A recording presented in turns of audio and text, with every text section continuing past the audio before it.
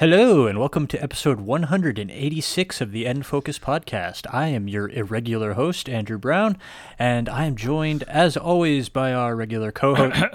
Excuse me. What are you doing? What are you doing here? I thought I'd turn up for this one. So that means I'm in the chair. I get the good chair, the one with the arms. You know the one. I never agreed to this. Well, fine. I remain your irregular host, and here's our regular host, Andy Corrigan. Welcome back, Andy. Hey, welcome. Thank you. And the person we didn't get to mention, or the person that Andrew didn't get to mention, was Tori. Hey, Tori, how are you? Hi, the awkward third wheel. Yes. Somehow I think that's my job, even though I'm usually the host, but you know. Yeah, so I'm here because Kirby came out a week ago. The reason the Kirby chat was delayed was actually my fault, or rather that of the Australian Postal Service. So yeah, with that, this episode we're going to talk about Kirby and the Forgotten Land. I'm going to catch up with some of the stuff I've been playing, including Grand Theft Auto and Chocobo GP. I had a lot of fun with one of those, and not a lot of fun with the other. I'll let you guess which one was which. And we're going to talk about folders, Breath of the Wild 2, and E3 2022. Folders! So with that, let's get on to the latest Switch news.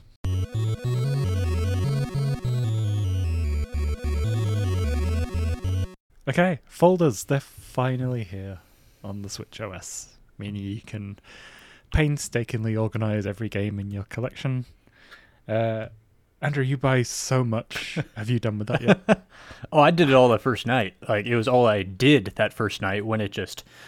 There was no notice that this was happening, and Nintendo just pushed out an update, and the folders was in it, and we all found out at the same time on Twitter. For me, at least, I found out on Twitter, and I was like, oh, Same. I know what I'm doing with the rest of the night, because I have a disgusting amount of software, and I have all of the icons on my Switch at the same time. It's quite a headache to navigate them, but mainly what I wanted folders for was just to keep them all organized by which SD card I have them installed on at the moment. I have been using a Google Sheets spreadsheet to track that up until now.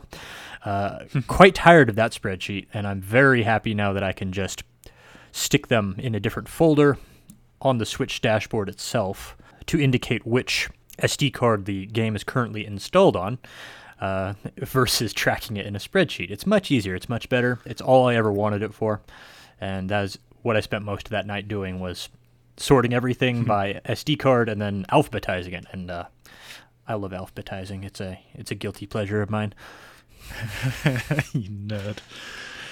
I'm grateful. There's a couple of things that I was pleased with. Like sometimes these folder systems don't let you duplicate the icon in different folders. You can do that here. So my main use case for folders is having one that says priority, which is basically games that I really need to play that I haven't yet, and I try and go through them in order whenever I've got a free patch of time, which is very rare these days. But I could have, say, a Zelda game in my Zelda folder and still have it in my priority folder, so that's pretty neat. I did make a folder of just Doom games, and I called it... I've got one of those. I called it Doom with like 20 O's. Hey, Tori, what unique filing system have you come up with? I went by publisher if I had enough from them. Like, I have an Atlas folder now. Nintendo first party and Nintendo third party-ish, like Astral Chain and Bayonetta, that sort of stuff. And retro games. But I feel like the idea of having like a playlist folder of the games that you're actively playing is actually a good idea that I didn't consider. Mm-hmm. I use that on my PS4. Yeah, that's a good idea. I just wish they were accessible straight from the main home screen. That's my only gripe. Totally agree. Or even if there's just a folders icon that takes up one of the game spaces. Yeah. That'd be cool too. Or even like at the bottom with the little circle icons. Something like that. Just something. Mm-hmm. Yeah. I like it the way it is. Like, that's what PlayStation does, and it just creates clutter. I don't like clutter. That's why I've always liked about Nintendo's dashboard, even before it had folders. It's very simple. It's very clean. It's not full of all the garbage and the advertisements that Xbox and PlayStation get. So, yeah, I like that this is a minimalist approach to folders in spite of it actually being more robust than the folder options on the other two platforms. Yeah, one of the best next-gen features of the new Xbox and PlayStation consoles is the fact that the dashboards don't run like crap because it's got live servicey stuff running in the background. Yeah, all the power, and that's the most beneficial place that you see it. Okay, we'll move on. Breath of the Wild 2 officially delayed to 2023. With the lack of news, everyone kinda had suspected this was coming. I was still holding out hope for a late holiday release this year, but hope's dashed. I'm not too mad really though, because when Nintendo hold on to stuff that tends to come out in a better condition, if they need time, they can have the time. It's fine. I've got plenty on my plate. So yeah, how are we feeling about this one? I'm not too fussed. I got Xenoblade 3 to play this year, and I think having that and Breath of the Wild 2 would have been way too much for me to handle. Well, it was way too much in 2017, so... Yeah, well, I didn't play Xenoblade 2 for like a year or two after it came out because of that. Yeah. So I don't mind, but I just wish we had a name. That's all I want. Yeah, they're being really cagey with the title, and they seem to think that it's going to be a spoiler if they say it, but they said the same thing about Avengers, and then Avengers' secret mystery title was Endgame. I was like, are you kidding? This is the title you've been keeping secret? And everybody guessed it. But I'm also unfussed about it. Like I said, I've said multiple times on this podcast, when the subject of a release date has come up, it'll come out when it comes out, and I'll be excited for it then, but I'm just refuse to get hype about it right now, because who knows what's going to happen with it in the future. What I want to know is Zelda's, that they've stated that they consider it a annual franchise. So is something going to take its place, or is this going to just be a year where we don't get a Zelda game? Twilight Princess, please. Mm-hmm. I think we'll probably get a double pack of those Wii releases. That'd be good. It'd be nice, but again, I refuse to predict anything anymore. I'm tired of being wrong.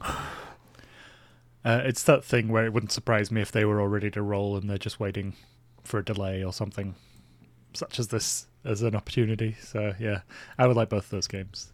I mean, I say I'd like both those games. I own them multiple times and can play them anytime I want, but I want them on the Switch. Okay. Play this amazing game on my Wii U or my Wii or my GameCube. I have it on all three. Nah, I'll just wait for the Switch port. I have to pull the consoles out of the boxes. Exactly. And plug it all in, and who can be bothered with that? Two power ports for the Wii U? Nah. Yeah, screw it.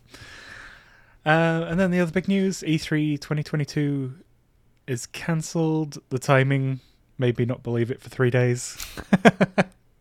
Sorry, news sites. Well, it was announced on March 31st for me, so I immediately believed it. Mm-hmm.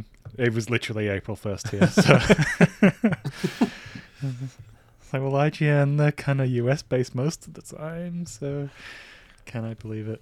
But yeah, I don't think this would affect Nintendo's plans to do a direct at that time. I don't think they're even officially part of the E3 presentational stuff anyway. Like, their only presence there really was like the Treehouse, right? Yeah. So I don't think it really affects anything Nintendo-wise if they wanted to time something out. Like, E3 was canceled last year too, so I think E3 is dead now. I don't think it's ever going to really come back, not in the way that it was, certainly. I'm sure some corporate entity will buy the name E3, and then they'll have E3, but it won't really be E3. But anyway, they had a program last year too. Didn't it take until almost July before they actually aired it though? So they'll have something at the beginning of summer to show what's coming up for their holiday releases, and that'll be E3, quote unquote, as far as Nintendo is concerned.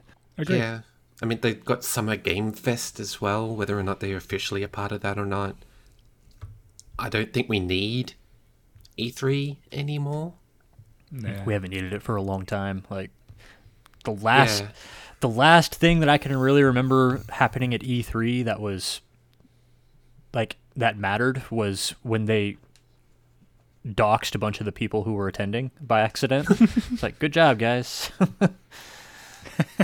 And the other thing I ever enjoy from E3 at the moment is Xbox's conferences are always great and very hype, and I come away feeling very good about video games, but then I end up enjoying very little of the stuff they showcase. So it's like, and I fall for it every time. And then like PlayStation's presentations these days are a bit lacking. Not quite as awkward as back in the PS3 days, but you know, they don't have the spectacle, so it's like, I don't really get as much as I used to. They have that art house sort of vibe to their live stuff now. Like the last one I remember was the one where they had like a big tent with 4 stages, and they made the crowd move between each tent. I remember hearing people complaining about that. And now we have to go to the auditorium for the concert. Yeah. Now, this is the Ghost of Tsushima tent, and this is... I can't even remember what else there was. I think it was Last of Us and maybe the bikey zombie game. What's it called? Days Gone. Days Gone is very good. Yeah. Still waiting on a price drop on that one. So that's that. That's it for the news. Nothing else really. So we'll get on to the things we have been playing. Let's kick things off with a catch-up from me on the most disappointing thing that I played while I've been away, Chocobo GP. So I don't want to spend too much time on this one because it doesn't deserve it. I also bought a physical copy before I heard about what an aggressive vehicle for microtransactions it is, but you know, I went ahead and still got it because I figured if I get an afternoon out of the story mode, that's fine. For some disclaimer, I played through the story campaign and I did a bunch of the things in the GP mode and then I dropped it. Multiple reasons for that, but I'll focus on the story mode first. It's kind of like the story's told in like a visual novel between like a handful of races per chapter, and it's about how Chocobo, the character from the spin-off games, not Chocobo a concept, gets into motor racing because a god once bestowed a Moogle with incredible racing powers. As he does. Yeah, it's silly all round, and it's got the constant repeating of the same bad jokes, which, you know, that's a humour style. It's kind of funny, but it falls flat a little. You get all this cast of characters who return from the likes of Chocobo Dungeon, or new ones that are based on classic Final Fantasy classes, or reimaginings of popular summons who are now characters in their own right.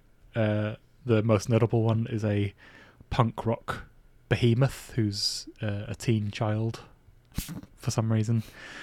And yeah, it all gets a bit silly, and there's like 5 or 6 chapters. I had it done in 2 hours. It was done and dusted, which is why I delved into the GP stuff.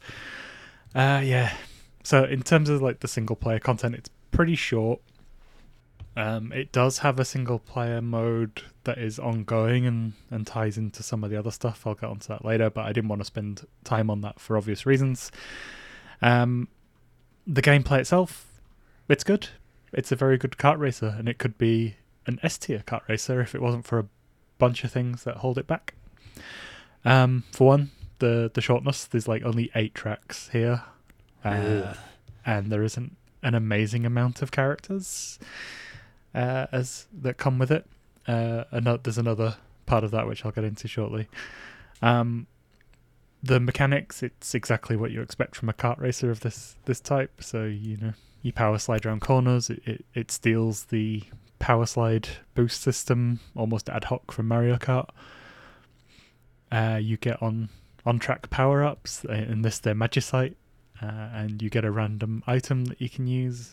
You can carry 3 of these, but the thing I did like about this was if you get 2 or 3 of the same sort, they get more powerful. But it does take up one of your slots. Those Magicites, you get, you know, the typical fire and ice attacks. You get magic and physical barriers, all these little Final Fantasy flavors of power-up. There are some summons, such as Bahamut, who is basically like the bullet from Super Mario Kart, where he'll just speed you around the track and put you in a better position. But my favourite one was a portal, which it opens a portal in front of you and then you appear further up the field. And that's fun because if you accidentally slide into the exit portal, you'll go further back into the track. So that was pretty fun. And if you can place it right, there's some good opportunity for mischief there. But yeah, in the track department, it's kind of lacking. The 8 is kind of disappointing, but That's pathetic. There's a good, yeah, Like even Mario Kart 64 had 16 tracks. yeah. And then when you look at the value of the Mario Kart, I can't remember what booster pass that it just Even without the booster great. pass, Mario Kart 8 Deluxe has 48 Mhm. tracks. I mean, Mhm. 8 tracks in 2022 is kind of unacceptable. The thing I will say is they're all fun and they're all well designed and they're all themed after things from Final Fantasy, such as the Golden Saucer, which is one of the best ones, and you can probably imagine what Mario track that's meant to be an analogue of. And Alexandria from Final Fantasy X. Is it 10? Isn't No, Alexandria from 9? Final Fantasy 9. Yeah, sorry. The one with Vivi. The best one. Never finished that one. I should get on that. It's on Switch. I know, I own it. Again, I own it several times. This is the theme of the show. So aside from that stuff, then you look at the monetization and it's just gross everywhere you look. So you've got pop-ups the second you boot the game telling you what you can spend real-world money on. You've got login bonuses, you've got battle passes. There are 3 currencies, two's not enough. And then when I complained about how few characters there are, so you play the story campaign, you unlock a lot of the characters through that, but you only unlock a handful that you can use right away. The rest go into the store once you've unlocked them, and you can either pay money for them, or you can grind for ages and earn the slow rewards. On all of unlock 8 them. tracks. Yeah. They give you enough starter currency for the battle pass, which helps you unlock Cloud or Squall, but the progress is so painfully slow I gave up almost straight away. I have no interest. You can spend real world money to speed it up, of course, and that's what they want you to do, but that instantly put me off spending more time with the game than I felt I had to. So I played it for a day, so one afternoon and a couple of hours the next day. So wasn't really worth the money, a max 3-hour campaign, the GP mode, and then the rest was just so off-putting I didn't really want to go back to it. It's a Wow. shame because mechanically it is really good and it's really fun. Even Mario Kart, the thing that often puts me off going back to that is I wish that had some sort of a campaign, whether it's, I know they kind of do it through the GPs, but I wish there was some sort of big F1 style season format, where you go through all the tracks and it's just one big league table, or just some sort of story content. But there's no contest. Mario Kart is still king in this regard. So yeah, much more bang for your buck there. Now I should probably take a break from talking and I'll cover GTA at the end, but we've all been playing Kirby and the Forgotten Land. Tori's finished it, I know for certain. Andrew, have you finished it? Oh yeah, I finished it. Yeah, I have not. I've just beat the second world and progressing nicely. So we'll get into it. So this is a change up for the Kirby format. Again, I should disclaimer this one. I've only ever played one other Kirby game, and that was Star Allies. From my pool of knowledge from the Kirby lore and the all the different games, I can only see how different this one is compared to the last one, which is pretty damn different. So it takes a kind of Super Mario 3D World approach to levels, which I am not mad with at all. I love Super Mario 3D World, so this was a positive change. Kirby maintains a lot of his abilities from the last game in that he can suck up enemies. Should we talk about what Kirby is? What is Kirby? Some sort of eldritch horror. He is a cursed creature. How can something so cute be so damn scary? He likes to eat. Something that scary can only be that cute.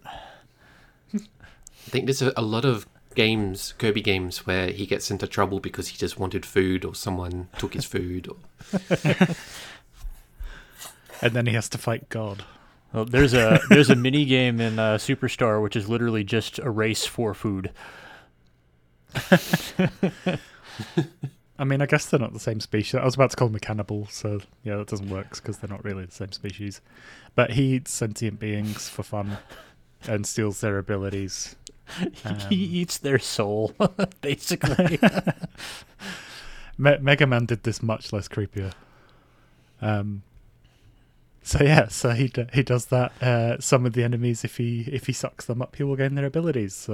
Sword wielders, boomerang throwers, lava chuckers, ice. There's all sorts of stuff in here. I could not tell you what's new or old, honestly, apart from a couple of them. Ranger is new. The guns. Mm-hmm. Oh yeah, as if he wasn't scary enough, they gave him a gun. Smash Brothers did it first when they added Joker. Well, and Solid Snake is in there with all of his bombs. Yeah, true. And his CQC. Next And up, there's yeah. the digger one as well. I think that's new as well. I think those are the two new ones.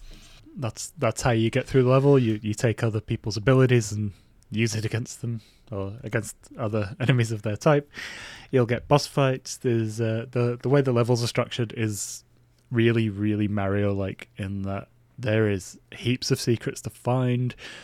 Each one, there's like 5 objectives. So you got your main objective. The second one is always, find as many Waddle Dees as you can. And then there's like 3 randomized that are based on the level, which is like find 3 of something or find a secret or whatever. That stuff I'm really enjoying. And unlike me with these sorts of games, I've actually gone back in a couple of times to get stuff I know I've missed, which is very rare.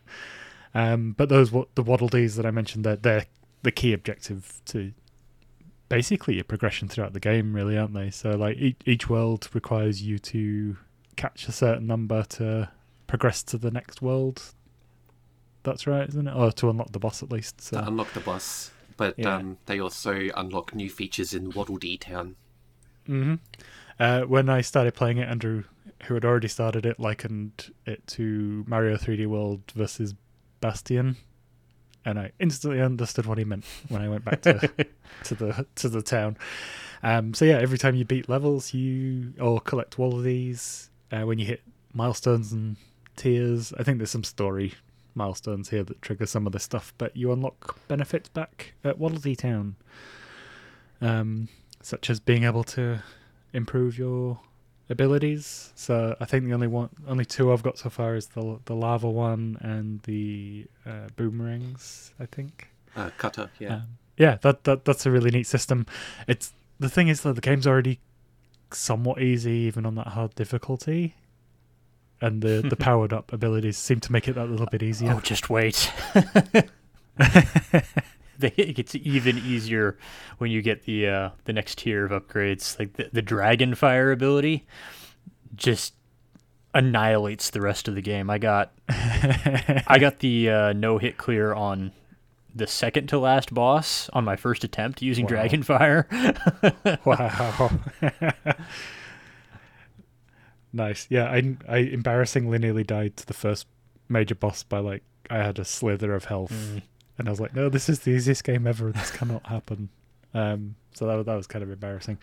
But that first boss, I saw someone make the meme, had a picture of the boss and Kirby and called it Sekiro Shadows Die Twice. And I was like, that kind of works because that's probably the amount of times you end up dying in the game. The level design, I'm really enjoying so far. I had an early concern that some of these side objectives were going to get pretty samey, and I guess in a way they kind of are. They always fit the level you're on. The one thing I feel I'm missing is the blueprints. I found another 2 or 3 in my last play session, but I feel like I'm missing a couple, so I might have to go back and hunt for those maybe. You just keep playing. Yeah. You'll get something that'll let you know. Just keep playing. Okay. So how do we feel about the level design? I kind of tend to categorize these things in like S tier Nintendo, B tier, that sort of thing. What level do we think this is on? In terms of like gameplay, I call it fine, average. Nothing special. I think the magic is with Kirby himself and his abilities and how they've translated it to 3D. And the levels just kind of accommodate that. They don't do too much. I mean, some of the levels are really interesting with the way that they do mouthful mode. Mm-hmm.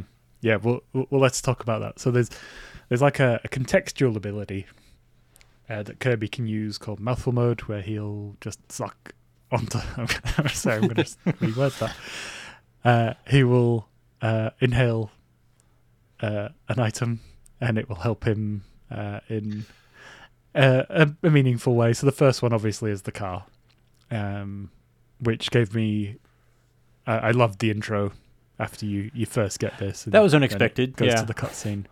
I was like, And the music. is this an anime? just, What's going on here? Yeah, I had strong Ghibli vibes with that whole sequence. But he can like use steps to move steps into useful places. There was the funny one was where he turns into kind of like a condom, where he sucks up the big ring and you can use it to project a boat around. Oh yeah. Oh yeah. I thought you meant where he wraps himself around the orb and you have to jiggle the joystick to make the orb pop off. Bow chicka wow. Yeah. And then there's the arch where that makes him fly. To be honest, there were way more uses here than I thought there would be. I kind of did that thing where I stopped watching as soon as I knew I was going to buy it. So maybe that's part of it. But yeah, mouthful mode has come up a lot more than I expected. There's one really good mouthful mode that I really like. It's a little bit of a spoiler. It'll be World 3 for you. Mm-hmm. Am I okay to... Yeah, go for it. It's fine. You can do mouthful mode on a roller coaster. Oh yeah. Oh. Mm-hmm. And it kind of turns into like a rhythm sort of thing. Not so much a rhythm, a timing sort of puzzle. Where you can lean the what do you call it? The carriage? Yeah. Yeah, you can lean it left, right, or tall. Because it's like got a giant fin on it, so you can collect things, hit switches, avoid obstacles. I like it. I'm not good at it, but I like it. Yeah, and the other thing you unlock as well by finishing levels is treasure roads, and you can also find some of these around on the map where you hover over something and a search item will come up and it'll unlock a treasure road for you. And these are kind of like little challenges. This is another area where it's really like 3D World.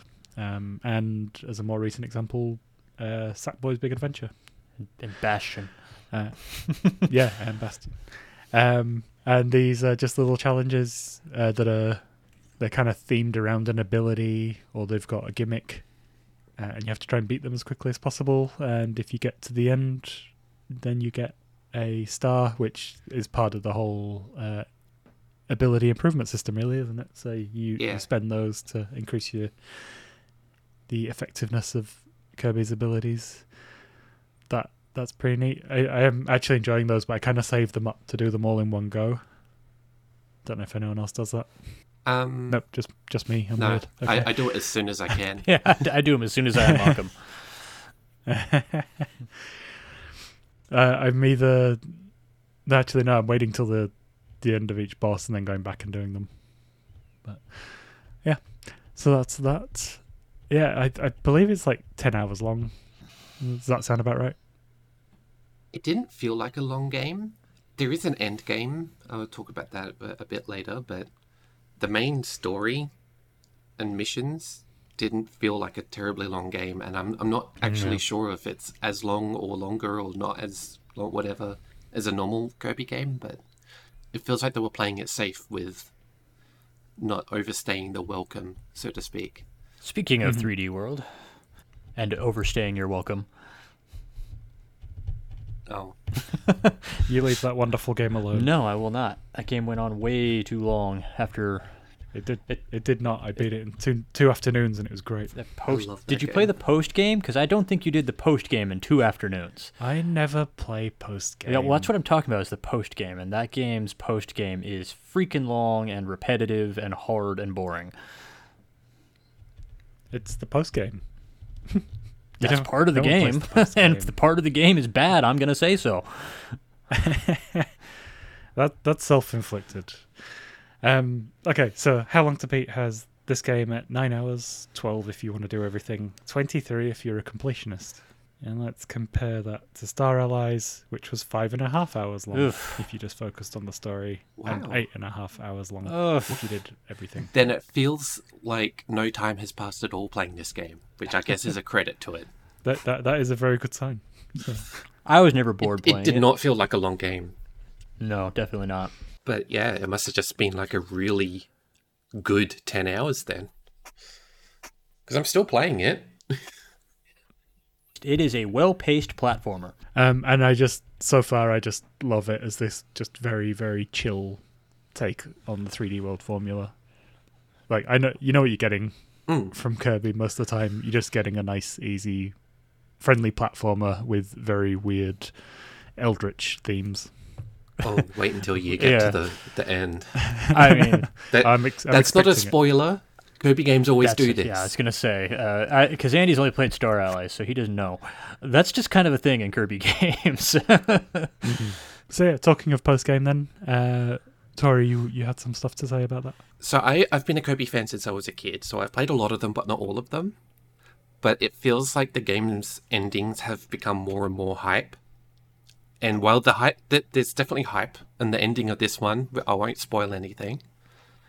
The ending of Planet Robobot was just absolutely wild, over the top, and I loved every minute of it. This one, Forgotten Land, doesn't quite meet that hype, but it's still good. I don't know if it's fair to compare because it's a whole new play system. Anyway, more on the actual end game. It actually does continue the story.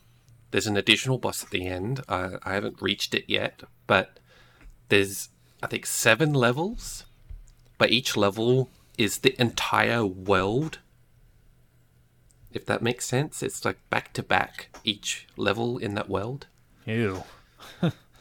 It's truncated a little bit, but instead of collecting Waddle Dees, you're collecting soul fragments for a character to try and save What the them. hell is Kirby, for crying out loud? Yeah, it's He's an angel and a demon in equal parts. it's interesting because it's kind of like slightly remixed versions of those levels, and it's really rapid. There's no real long loading screens in between sections, but they still feel a little bit like a slog. Yeah, when I got to that screen where you can see those levels, I kind of looked at them and I kind of got the idea that's what they were. It's like, oh, these are just like greatest hits versions of all the worlds I just played, and I already knew from just looking at the par times for the treasure roads, I wasn't going to 100% complete this game because I didn't want to play those levels over and over just to get those par times for completion. So I looked at these and I was like, nah, that's all right. I'm done. And I checked out of the game. I want to do it because it is additional content. It just feels... Lazy's not quite the right word. It feels efficient. It's thematically, it makes sense because it's something to do with psychic energy and memories and stuff. But I don't know. It's really disappointing. I would have really liked like extra remixed levels. The bosses are harder. I'll grant them that. But otherwise, it just feels a little cheap. The other thing is that this game has collectibles in the way of gacha capsules. Yeah, we didn't touch on that. You don't unlock the second volume of these capsules until, I think, after you beat the third world. Second or third world. But I had the impression that each volume would be tied to each world. So I completed the first volume before I unlocked the second volume. But even when I got to like the 6th or 7th world and I had all 4 volumes of these capsules unlocked just by story progress, it still gives me capsules for volume 1 in the levels. So I'm just getting nothing but doubles. Yeah, I was going to say, looking at the counters, I think you can actually get doubles on the capsules, and you can get the capsules in the levels themselves, too. You don't just have to get them from the crank machine in town. And I was barely keeping up on coins with buying the upgrades, so I didn't even spend my coins on the capsules.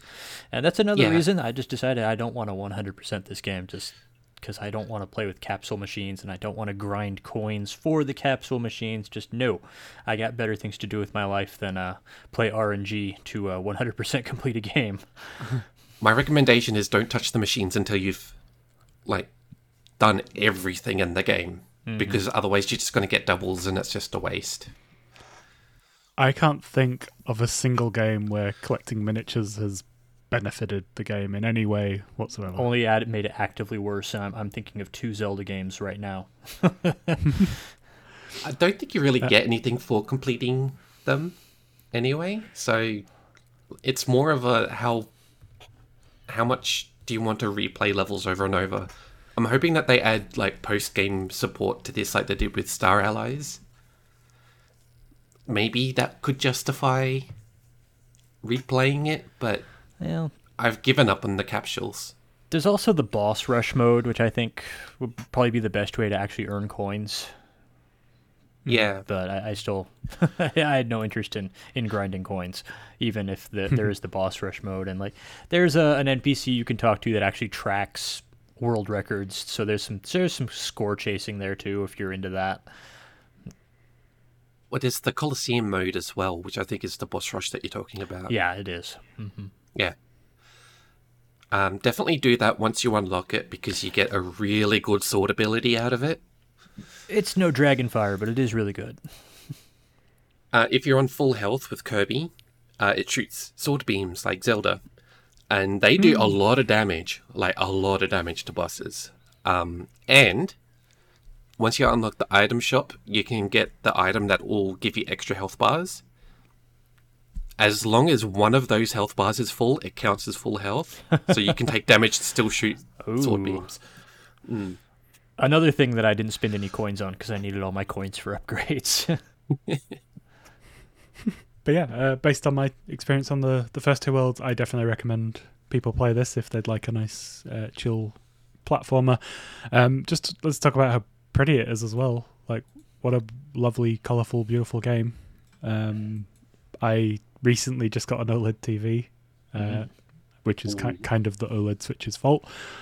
And it looks stunning. Love it. I played it mostly in desktop mode or tabletop mode, and yeah, it looks pretty good on an OLED screen. Mm-hmm. It looks like it's running native resolution on both handheld and TV mode. Because normally Nintendo games you can see the jaggy edges, and this game, not so much. It looks like they're taking shortcuts in different areas, like low frame rate on animations in the distance. Oh yeah, That's that's noticeable. Yeah. I don't really care about that personally. I mean, I see it in Elden Ring, and Elden Ring is like the creme de la creme right now. And if Elden Ring does it, then I don't want to hear anybody complaining about anything else. It's something that in the future they can fix with interpolation of frames or something, like DLSS type of thing, but with animation. Anyway, that's not related. In the year 2000. Is that too old a joke for our listeners? Probably. 90s late night TV reference. Never mind. Game's pretty. That's my point. Yeah, very pretty. Anyway, so I think we all recommend it with our own individual caveats at this stage. I think it's worth mentioning that it looks like a kid's game, but it really is for everyone. Which is kind of Kirby in general. Like even Kirby... Oh, what was the Kirby game Goodfield made? What was that called? It's on Wii. Goodfield. Epic Yarn. Kirby's Epic Yarn, yeah, Epic where Kirby is made out of yarn. But still a game for all ages, even though it looks like a game for preschoolers. Oh yeah, it's got some challenge in there at times. It's no Dark Souls, but Wow. we didn't even mention there's like a dodge mechanic in this. Which I almost never used. Because I used it a lot in the boss battles I used it for the on no damage. I used it on one of the boss battles where the armadillo rolls at you, because I felt like you had to use it there. But otherwise, I found it wasn't responsive enough for me, so I just didn't use it. Because like you have to stop, and then you have to hold down the button, and then you have to press a direction. It's like, no, that's not how I operate. When I dodge, I press the button and I press the joystick at the same time. I don't stop first, so I didn't bother using it. And now I'm like, did I miss a tutorial somewhere? No, the game. No, I found it by accident. The game never explains it to you. Ah, good. Press one of the triggers to make him crouch, and then press a direction, and he'll do a dodge. And if you do it last minute, like a perfect dodge, I think you get like a bit of a time slowdown and a free attack. My big takeaway from this conversation is about, although it's a kid-friendly game, how hard it is to describe Kirby's abilities without sounding like a pervert. Had to stop myself several times. Oh yeah. Oh my god! Cool. So, let's move on to something that definitely isn't kid-friendly. My copy of Grand Theft Auto Trilogy, the definitive collection, finally arrived since I've been away. It's worth mentioning that, it was famously bad ports for everyone on all platforms when it first launched.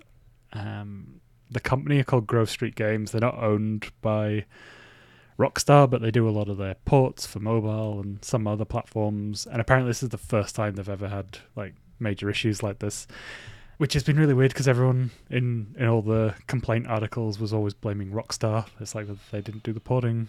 They were probably as surprised by it as anyone. The story seems to be they didn't give Grove Street Games enough time or enough resources to do this properly. So it probably was Rockstar's fault. They just had unrealistic expectations, and they had a release date, and that's that. Yeah, that's fair. And some of the like bugs and stuff seem to indicate that it was like remastered by algorithm or something. Yeah, because of the time constraints. They didn't have time to do it proper, so they assigned a computer to do a lot of the tasks. So how I'm going to structure this, I'm going to make some broad observations about the trilogy and the porting, and then I'm going to just do a little bit about each game just to give some context about what they're like.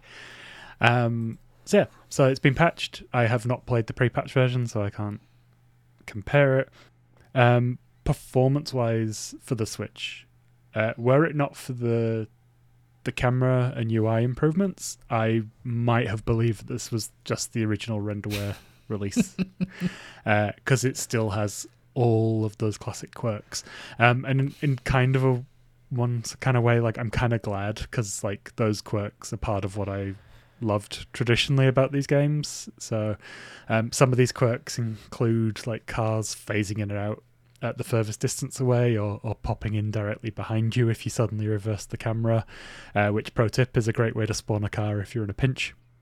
Has the same frame dips that the original had. Like this feels very, very what's the word? True to the original release. And there's some pop-in lag, which is that's just the games. They always had that. In the visual upgrade stakes, like it's only really the game's protagonists and a couple of other key characters that have had those. I don't want to call them makeovers because they're kind of terrifying, but you get the idea. All the other NPCs are still like terrifying night creatures that they always were, with their weird arms and postures and body proportions. But the Switch version also has that, that Switch port blur when games are just kind of dumped on the platform. You know what I mean? Which is the most annoying part. If they'd have just ported the original versions at their highest resolution, I feel like it would have looked a lot better. Because they perform in a way that was, I'm familiar with the original releases, it hasn't been like a big deal breaker for me or anything like that. But it does sort of take a shine off the word definitive. I should download San Andreas at least on Xbox, because I think that's on Game Pass, just for a comparison. I think I'll probably do that. One of the big complaints as well was the soundtrack got cut. and I think like the soundtracks are a large part of people's memories of these games, so it's fair that people would be apprehensive about that, especially when it's meant to be the definitive version and then it has stuff cut, which kind of instantly removes the definitiveness. But it's not as big a problem as it sounds. So Grand Theft Auto 3 had the lightest soundtrack, and it was mostly made up of original music or music by unknowns. The exception to that was the Flashback Station, which was pretty much just Giorgio Moroder's Scarface soundtrack, and that's still here. So, and that's the only one worth listening to, really, in that game. Vice City, most of the great songs are here. The most notable misses include Michael Jackson, and that's kind of understandable. His omission. Yeah, you wouldn't want the wholesome Grand Theft Auto brand to be associated with Michael Jackson. Yeah, I'm going to get into some of that later. But San Andreas is the one that got hit the most in terms of some of its music highlights. Again, a lot of this stuff is subjective based on people's music taste, but I really missed listening to Horse with No Name while driving through the desert. Is it Rage Against the Machine is missing. Is Eminence Front on there? Can't remember. Rage Against the Machine missing. Tupac's I Just Don't Give a Bleep was one of the highlights for me from the original. That's gone. But Welcome to the Jungle is still here. They probably had an easier ride with that one licensing because Axl Rose is one of the DJs. Oh yeah, that's true. I was going to say Axl Rose likes money, but he does. Yeah, and likes pretending to be a DJ. I'm sure he got paid. Yeah. So the biggest benefits of the definitive version is it's got contemporary camera controls, which the originals didn't have. So the right stick works as it does in a modern game.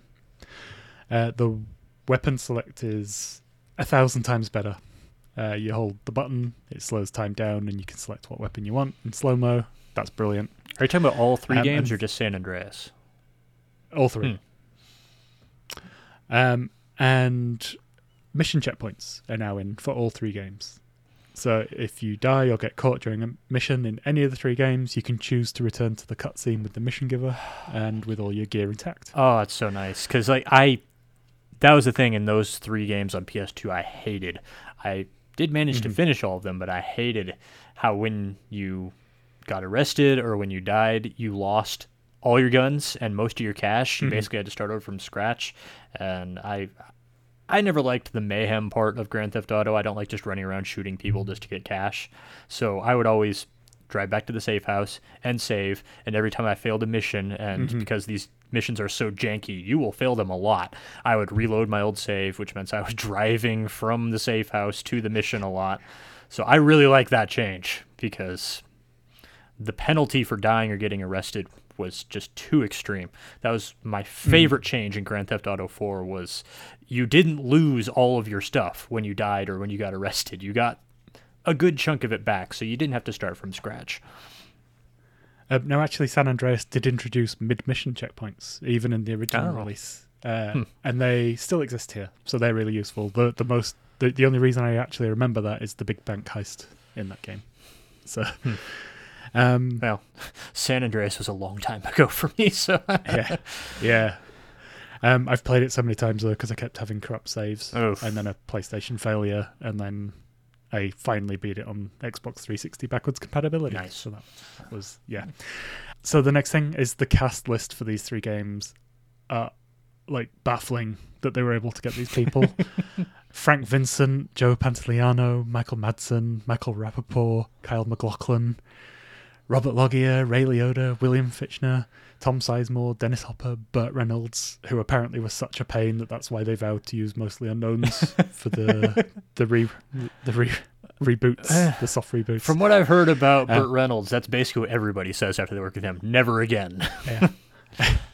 Louis Guzman, Danny Trejo, Gary Busey, Lee Majors, Samuel L. Jackson, Debbie Harry, Ice-T, Clifton Collins Jr., Chris Penn, Peter Fonda, David Cross, and there are so many more, and there's a couple I won't mention because they're confirmed right-wing nut jobs. James Woods. Well, at least he So, yeah. plays a right-wing nutjob in the game, so, you know. He does. He's a cop. Yeah. He's an FBI agent who believes in conspiracies because he knows conspiracies are real. So, which he's the perfect counter to the Truth, who also knows that conspiracies are real, but for very different reasons. So the humor is something that we're going to get on. It's definitely not wholesome, and it's always been called like a satire of modern American life. it is. That's the best way to think of it. Is it's a satire of American culture, especially American movies, as seen from a British developer. Because I'm not sure many people realize that Rockstar is a British developer. Mm-hmm. It's amazing how much of that commentary still holds up in 2022. Like a lot of it is like characters being right wing and then making fun of right wing through those characters. Especially on the radio stations. Like there's this whole segment in GTA 3 about protesting but not knowing what they're protesting against, and that just holds up so well. Yeah. The ammunition stores are hilarious. Yeah, they're barely parody. But there are some jokes that don't hold well in today's climates. San Andreas in particular, like I was driving around one area, they had pride flags up, but there was a radio ad that was kind of trans-ignorant. I don't know if I'd call it transphobic, but like it's there and it clashes with that kind of stuff. Like, just in culture at the time, like broadly, like that was the only way trans people were ever discussed then, was as a punchline. There was nothing besides that. It was not a great time to be a trans person. Yeah, it's more like it's not like transphobic, but it's a joke about the expense of the transitioning process. So it's kind of, and then when they've got pride flags in that side, it kind of clashes, you know. In Vice City, there's a donut shop ad that's mostly gay stereotypes, and that's kind of like, yeah, that's kind of like the worst of it. But I was actually surprised with how much of it held up well. More just from my point of view, it's a warning. They're there. These are products of a time, and a lot of people who played these don't think that same way anymore. Okay, game specifics. Grand Theft Auto 3. This is it's almost like the original open world game, isn't it? It's like the original games were top-down games made by DMA. They were fun for the time, but the controls were super difficult, and the games, people I knew barely progressed in them. And they kind of only existed because of a bug. Like they were trying to make a driving game, and a bug made the cops act crazy, and they were like, "Okay, let's make this the game." And then Rockstar took over the transition to 3D. Sidebar: the recent Microsoft Xbox documentary, it revealed that Take-Two offered it to them as an exclusive for the original Xbox, and they rejected it because they couldn't see how the 2D version could translate well into a fun 3D game. Oh my god, that is Dark Souls level bad of missing out. Yeah, and they said they regretted it because its sales were only surpassed by its direct sequel. So 3. Like I've played this game well over 20 times in my lifetime. I know its map better than I know real world places where I've lived. I finished this one in 2 nights. Like it's the shortest of this trilogy that weirdly starts with number 3. Yeah, I just still know it inside and out. So a lot of it, this one, it's kind of like the blueprint for what comes, and it's got a lot of flaws. But just because I know it so well, it's just like I'm able just to get through those very, very quickly. In this one you play an unnamed NPC, or at that time unnamed, whose girlfriend betrays him during a bank job. He gets busted out during a prison transfer, and then through his fellow escapees' connections, he's invited to start working for the Leone family, which is a play on the Godfather's Corleone family, and there you work your way up the chain. On the subject of the naming, fans argued over his name for years. I was one of these weird forum dwellers that used to follow onto the weird game conspiracies, like people looking for the Yeti in San Andreas, all that kind of jazz. Some of this went really deep down the rabbit hole. But there was a whole group of people that thought he was called Fido because one of the characters calls him that, like he's a dog, because he's just, the errand boy kind of thing. And then Sarcasm somehow he blind. got called. Yeah, he got called Claude as a nickname. I don't know where that came from, but they kind of formally gave him that in San Andreas, which I'll get to. Oh, okay, I was gonna say I thought that came from San Andreas. Yeah, it was it was rumored before. Hmm. I think it was like an internal name for him, maybe like a rock star name. But yeah, he's a blank slate basically. You're meant to just be him. This one takes its cues from many mobster movies. Eventually, the Leone family betray you, and you end up kind of on like a different on a tour of all the different organized crime flavors, such as. So you go from mafia to yakuza, then you work for a corrupt cop, then the wealthy businessman who uses gang activity for financial gain. When I originally played it, I was so mad at getting betrayed by the Leone family. Originally, I spent like a week really annoyed. We're kind of in a position now where open world games are all that are released now, but like at the time there was nothing like this. Wow. And I can't think of any. Well, it depends upon how broad you're being when you say when nothing like this. There had been open world games before. Super Mario 64, I'd say, is pretty open. It's pretty sandboxy. But like if you want to go as far back as the Elder Scrolls, like the very first Elder Scrolls game, that was an open world game. It was the size of the UK. That's fair. Yeah. That's fair. But this was the first one. Like a lot of people look on like GoldenEye as like one of the first like shooters, but it's because it was the first one that did well on consoles. It was the first one that was mass market available and was broadly appealing and available to a large number of people. So that's probably the honor that GTA 3 really holds. Is it was the most accessible and first successful like huge open world game. I also mean, like in some of the things that this game started, they carry on now, such as the structure. Like you go to an icon on the map to a mission giver, they give you the thing, you do the thing, you profit. Every mission is like varied. Like they do a lot with very little in this one. And I still love every mission in this game. Like even with the quirks of the era. The map size is something to talk about. Liberty City is made up of 3 main islands, and you kind of unlock them as you hit key milestones. So, like the first one, the bridge is blown up during the opening cutscene, which means you can't get across to the other side, which is like the Manhattan area. The other one is a raising bridge whose mechanism is broken. But if you're industrious, you can get around this really early on. Are the loading screens still there in the remaster? The loading screens are not there in this remaster. That's nice. Yeah. At least there's one significant upgrade.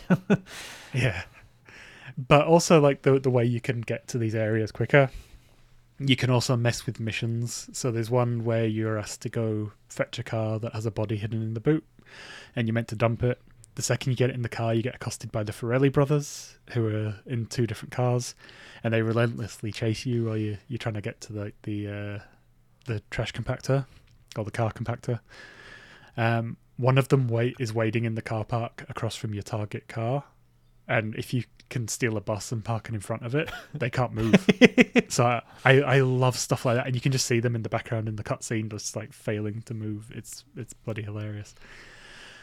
Yeah, and also that mission's great because if you get hit in the boot, which is very likely, you see the body curled up in the boot.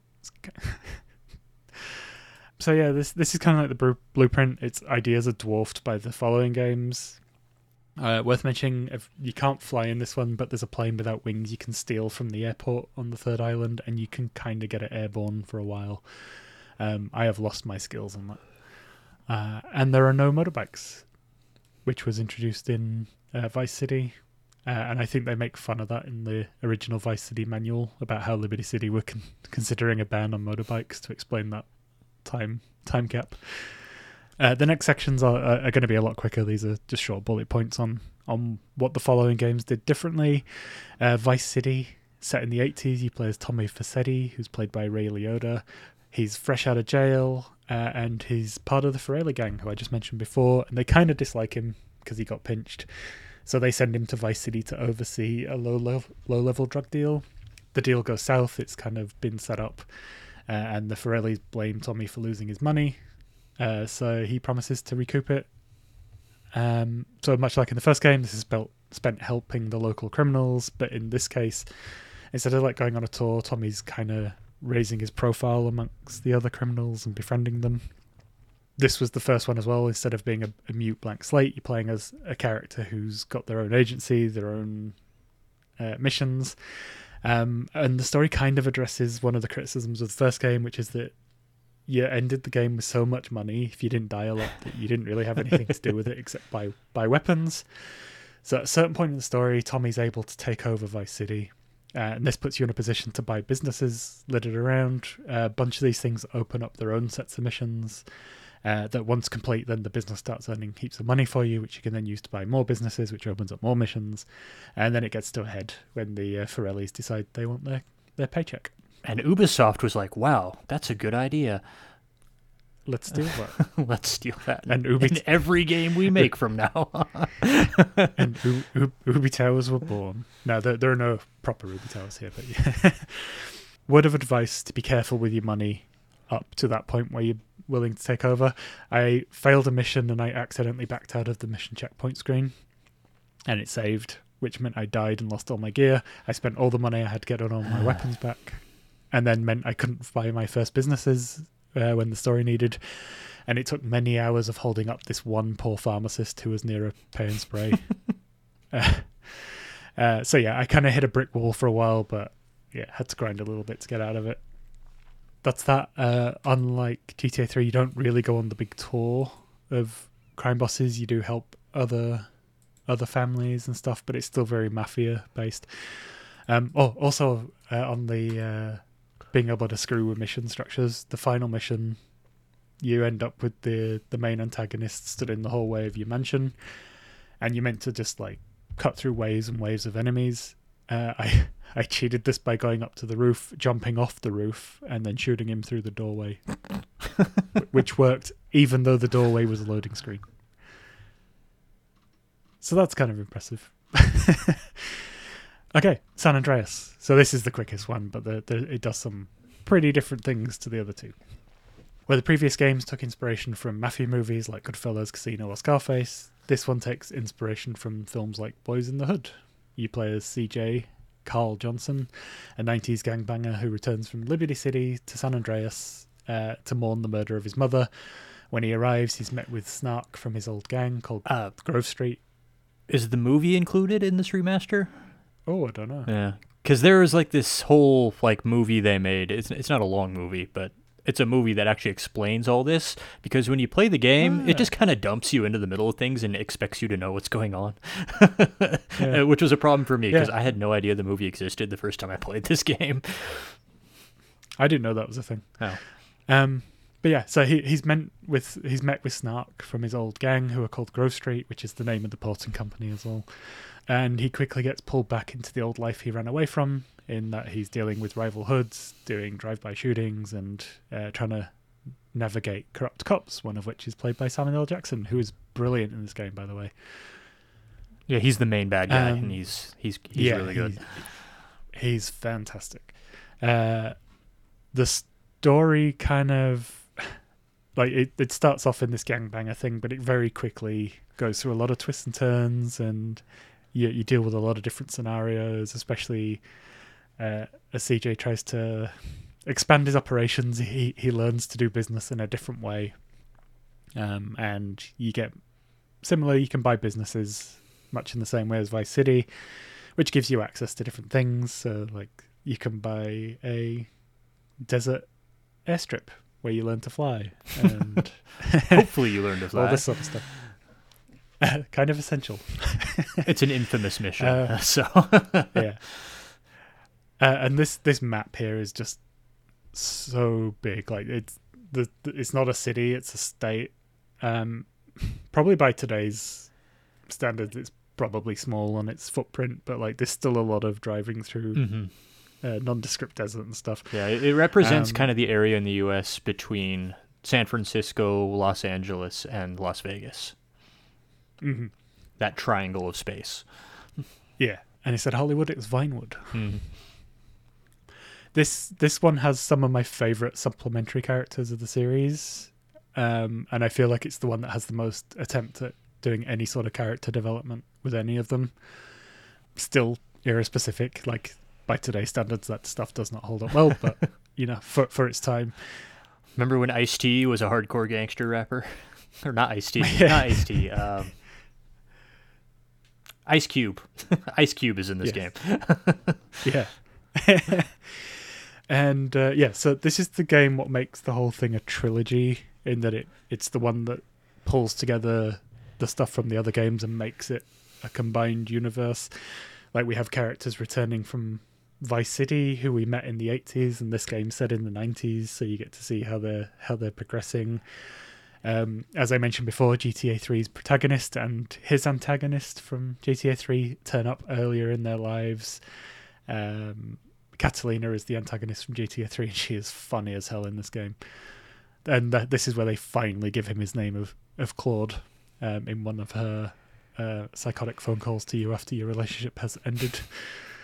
Oh yeah, you get a mobile phone in this game, which you can only answer while you're walking, which is kind of annoying, but they address that in 4.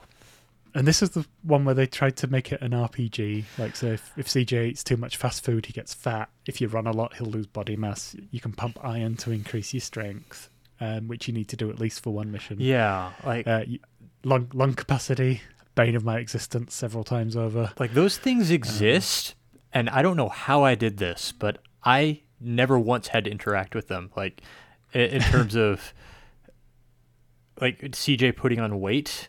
'Cause I think every time I healed, I would just drive back to the safe house and just go to bed. I think that was how I healed. I never bought food, so CJ never put on weight. And then I finally got to the mission where you have to swim, and I was like, what? I basically had to grind for. I don't think it was for that long, but I had to grind for a little while just to get his exercise up to the point where he could actually survive the swimming mission. Yeah. So yeah, there are RPG elements in this, but there's really only one mission where they actually matter. Yeah.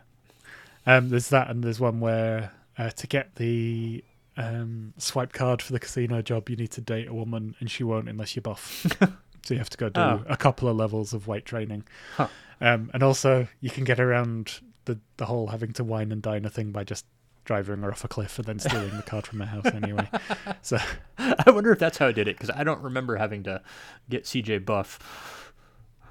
yeah, I had to do it a couple of times, but I think you kind of naturally get most of the way there just if you run and climb a lot. So maybe that was it. The zero missions still suck, and I decided not to do them in this run. This is a business you own with one of your colleagues, and they are notoriously difficult. Yeah, But not essential. even David Cross, the actor who voices the character, even he knows how bad those missions are and has made jokes about it. Like Vice City, there is a roadblock. To unlock the final mission, you have to hold 19 to 20 of the gang territories, and getting those territories is the dullest thing in the game.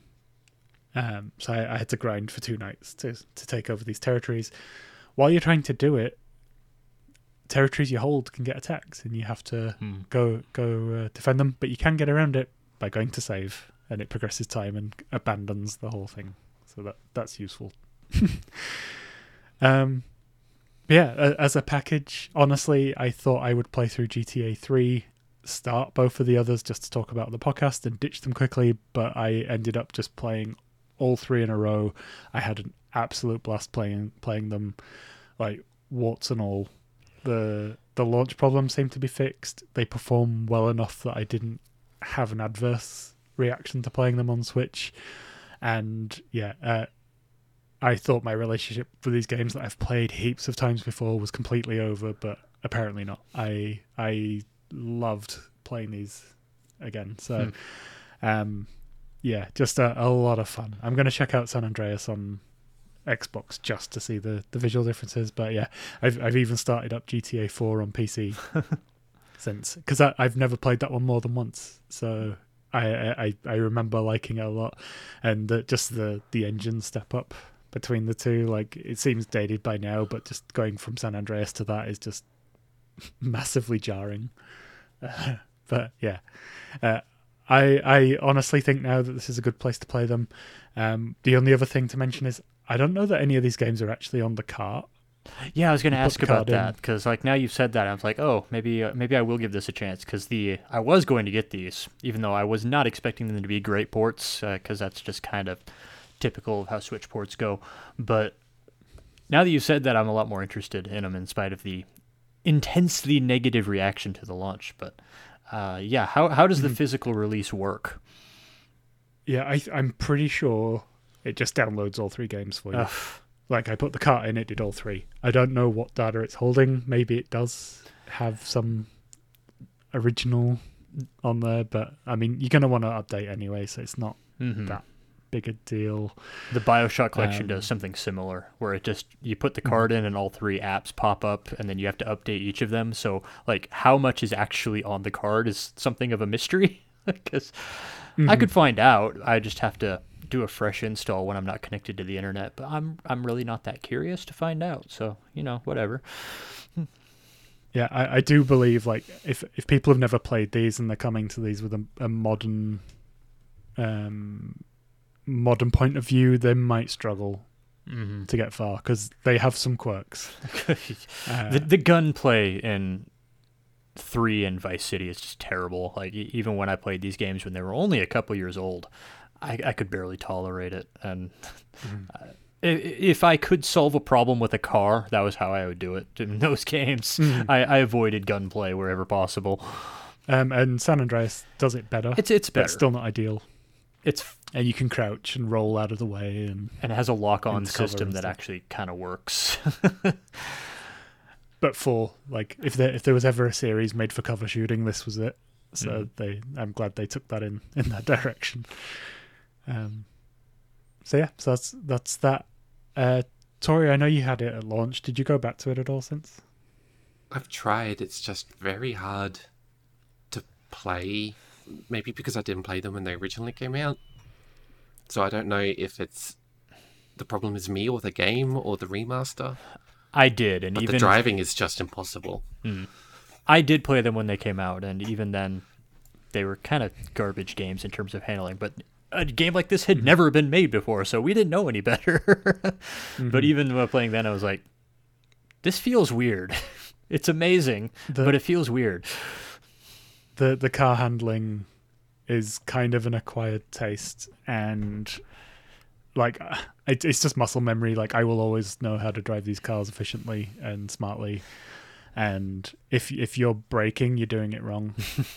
Pretty much, you just want to be handbraking around corners every single time, which they kind of took out of Grand Theft Auto 4, which is kind of throwing me. I remember the driving in Grand Theft Auto 4 being a whole saga of issues with players. Like, I didn't have a problem with it. I thought it was fine, but They actually wanted you to brake like a real car, and when you too used to power sliding, like, it stops your car dead when you get to the end of it. yeah.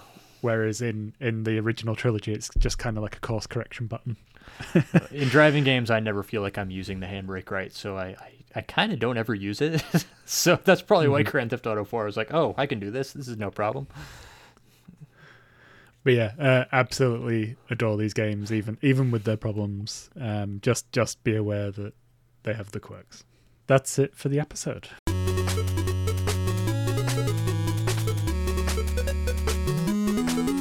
Okay, what are we playing in the coming week? Andrew? There's an indie zombie survival game coming out. It's called Dismantle. You're like, it's nothing new, but it's got a cool look to it, and it looks pretty functional in terms of, like, its graphics and its interface. It doesn't look like just like a $10 rush job. So I might check it out. I might play something else. I don't know. But that's my shout out for the episode is Dismantle. D-Y-S Mantle. Nice. And Tori? I'm gonna try and finish Kirby off entirely, but that sounds threatening, doesn't it? I'm gonna finish him off for good. So you better do it, or he's going to finish you off first. Yeah. But I've also been playing Unpacking, so I want to play a bit more of that. It's Yeah, very Very good interesting. game. Cool. And the next thing you'll probably hear from me will be Switch Sports or Wii Sports. I'm still calling it Wii Sports. No one can stop me. Sweet Sports. But I don't know if I can. Sweet Sports. I don't know if I can make that weekend, so I'll keep the guys posted. And if not, what's the big release for the month after? Xenoblade Chronicles 3, not September. That's a good question. I don't think they've announced anything yet. Oh, Fire Emblem Three Fates. That's the that's the June release. I will probably be back for that if I'm not. Mario Strikers. Oh yeah. Oh yes. Yeah. It's your job to know about that game. I'm not going to remember that game. Yeah. Okay. I have to be there for that one.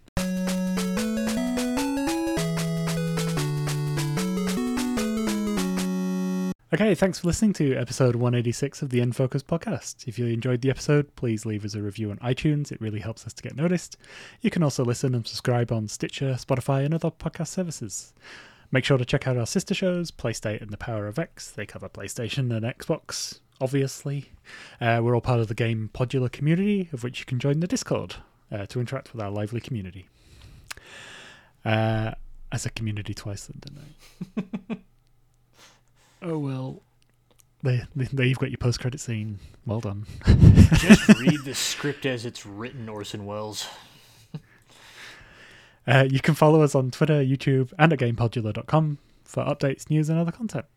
Links are in the show notes. If you want to support our shows, you can buy us a coffee or become a Game Podular Patreon. Details for both these things are on our website. Thanks in advance. This episode was edited by Andrew.